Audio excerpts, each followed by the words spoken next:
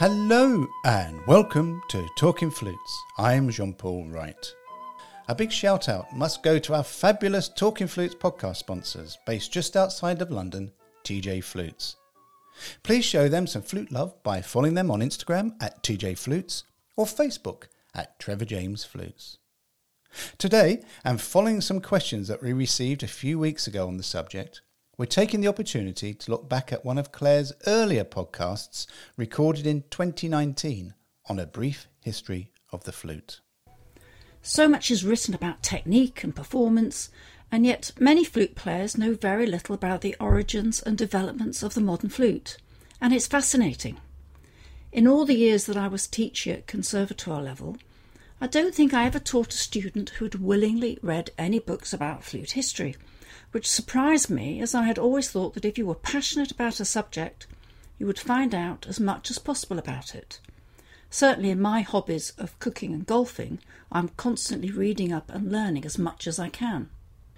Also, knowing a little bit about flute history will help you as performers understand and interpret different musical styles. Compositions for flute developed alongside the technical developments. The modern flute is easy to play at a simple level, but not so easy at an advanced level, where you need to be able to play in tune, control the sound, fingers and articulation. There are so many variables. In short, a flute consists of a tube of metal or wood, a bit more than 65 centimetres long and 2 centimetres in diameter, closed at one end with a stopper or a cork. Near the stopper is the mouth hole, and then there are 11 or so holes along the body. Flutes are comprised of a large group of instruments, simple and sophisticated, including many different shapes and sizes, all with one common feature: to make them work, the player blows an airstream across the mouth hole into a hollow tube. So let's whiz through a very brief history. A vulture bone flute discovered in a European cave is probably the world's oldest recognisable musical instrument, and that was 40,000 years ago. It was also found with fragments of mammoth ivory flutes, so this is evidence that music may have given the first modern Europeans an advantage over the Neanderthals. Music could have been a way of communication for modern humans and help form social bonds. The earliest transverse flute pictures in Western culture appeared in the 10th century. The biggest developments, though, happened in the 17th century, with many changes and alterations. Hotteterre was primarily responsible for adding a D-sharp key to the 6-hole transverse flute. Flutes were made using hardwood such as boxwood, ebony or cocos wood. His flute was in 3 sections: head joint, main body and foot joint, with the D-sharp key. Later on he introduced another section to help with pitch control.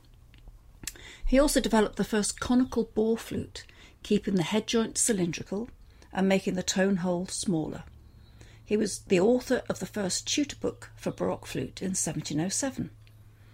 There were always pitch problems, and Scarlatti wrote, "I cannot endure wind instrument players, they all play out of tune." The 18th century saw the flute flourish, but was also the time that the defects became increasingly irritating. Intonation was very poor because of the uneven scale and fingerholes spaced too far apart. There were over 1,800 known tutor books for the Baroque flute, which tells us how difficult it must have been. But the flute was becoming very popular as a solo instrument, although most professionals played oboe as their principal instrument. In 1740, C.P. Bach was appointed as composer and keyboard player to the court of King Frederick the Great, and Quantz, who was his flute teacher, as musical director in Berlin. Quantz wrote one of the most important books for flute players, called Essay of a Method for Playing the Transverse Flute, dedicated to the king. His introductory letter to the king begins, "Most serene, great and mighty king, most gracious king and master, in deepest humility may I venture to dedicate the present pages to your Royal Highness." These essays are fascinating to read. Quantz didn't want to train mechanical players, but intelligent musicians. Chapters include holding and finger placement, scales, embouchure, articulation, breathing, ornaments, cadenzas, and instructions for those players accompanying the flute. It's the most wonderful book for learning about Baroque performance. By the latter half of the 18th century, Mozart and Hofmeister had written solo concertos, and many flute players wrote their own, like de Vienne.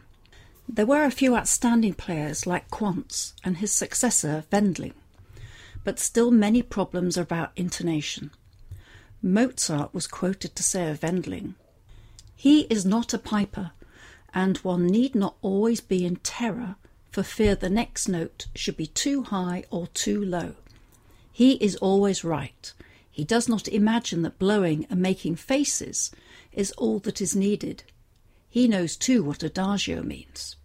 And for those who don't know, it means at ease."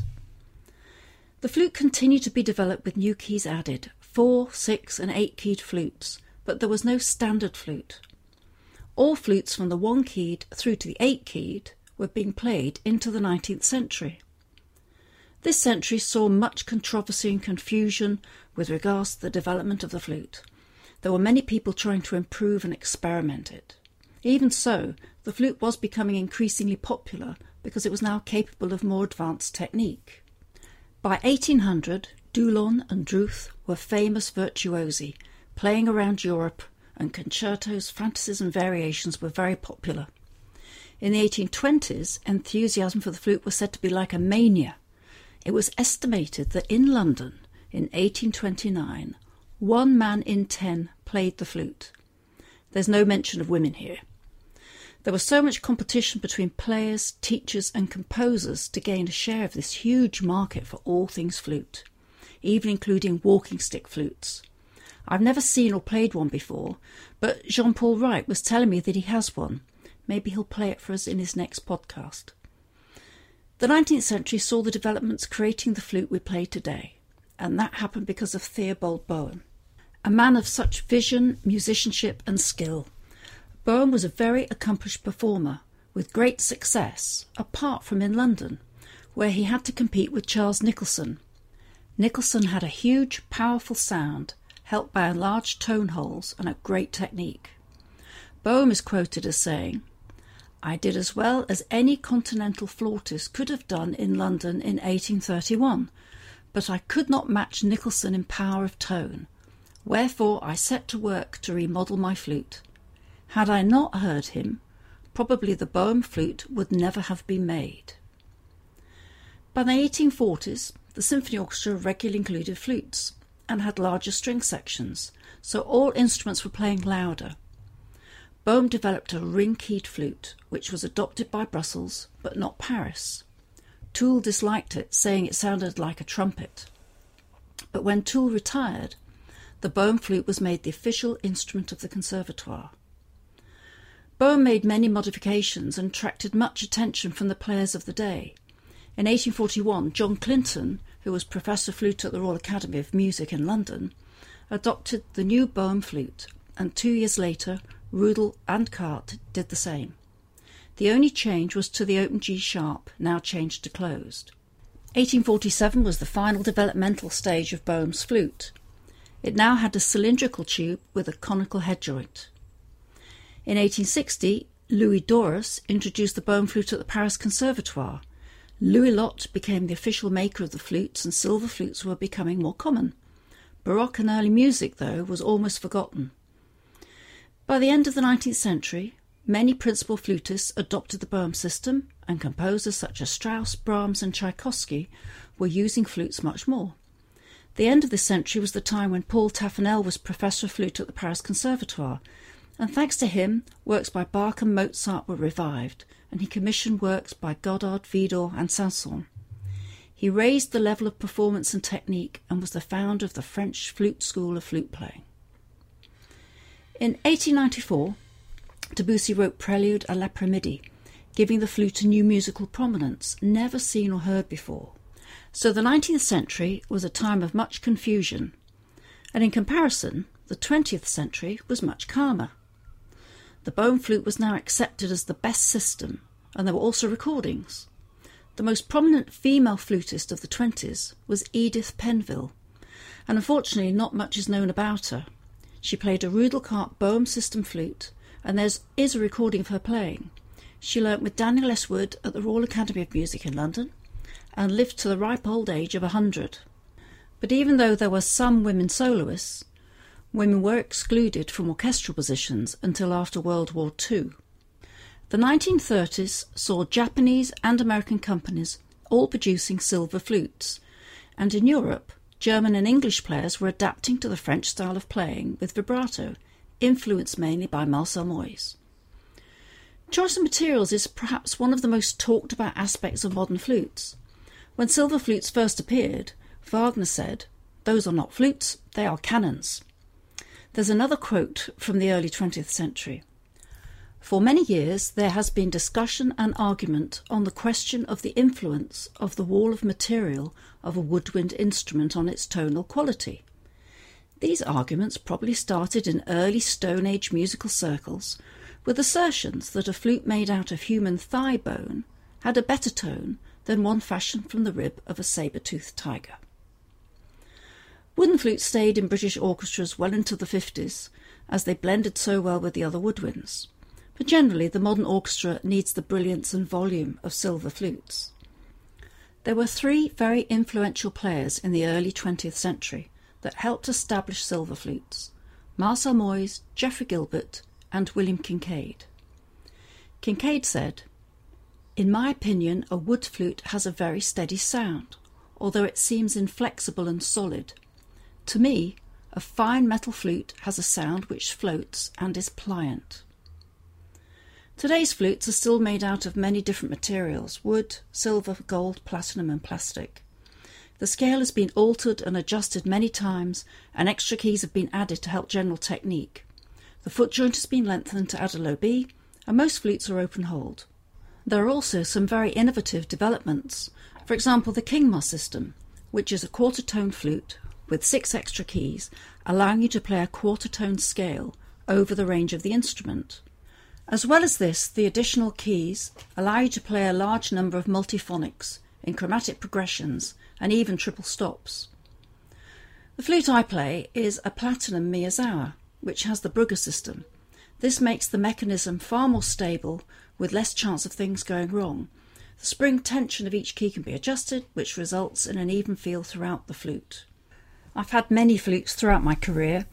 I started with an unknown make of flute which only cost £20. Then I moved on to a Yamaha, followed by a Muramatsu, which had been tuned by Albert Cooper with a Cooper head joint. Then I progressed to an Almeida, to which I added a Louis Lott head joint, which was fantastic and I loved it. I also bought 2 old French flutes, a Lebrette and a Louis Lott. But I remember clearly trying a Platinum Miyazawa and not quite believing how it sounded and how it responded. So I knew immediately that I had to sell everything in order to buy a Platinum Miyazawa flute, which I did. That then is my very brief history of the flute. I wonder what advances, if any, will be made in the next few decades. Thank you so much for listening. Claire may be my co-host, but please don't forget to check out her own website, clairesouthworthflute.com, for all her music and publication resources. Don't forget to follow us on Facebook and Instagram at Talking Flutes, and please rate and like us on whatever podcast provider you're listening to this on. Next week, in what is probably one of my favourite podcasts and also one of the earliest we did, Claire speaks to the brilliant musician and seriously lovely guy Wissam Bustani. So until then, wishing you a musically fulfilling week ahead, and may you not get tongue-tied with your diggy-diggy-diggy, diggy-diggy-diggy or thaka-thaka-thaka, because I usually do. Goodbye.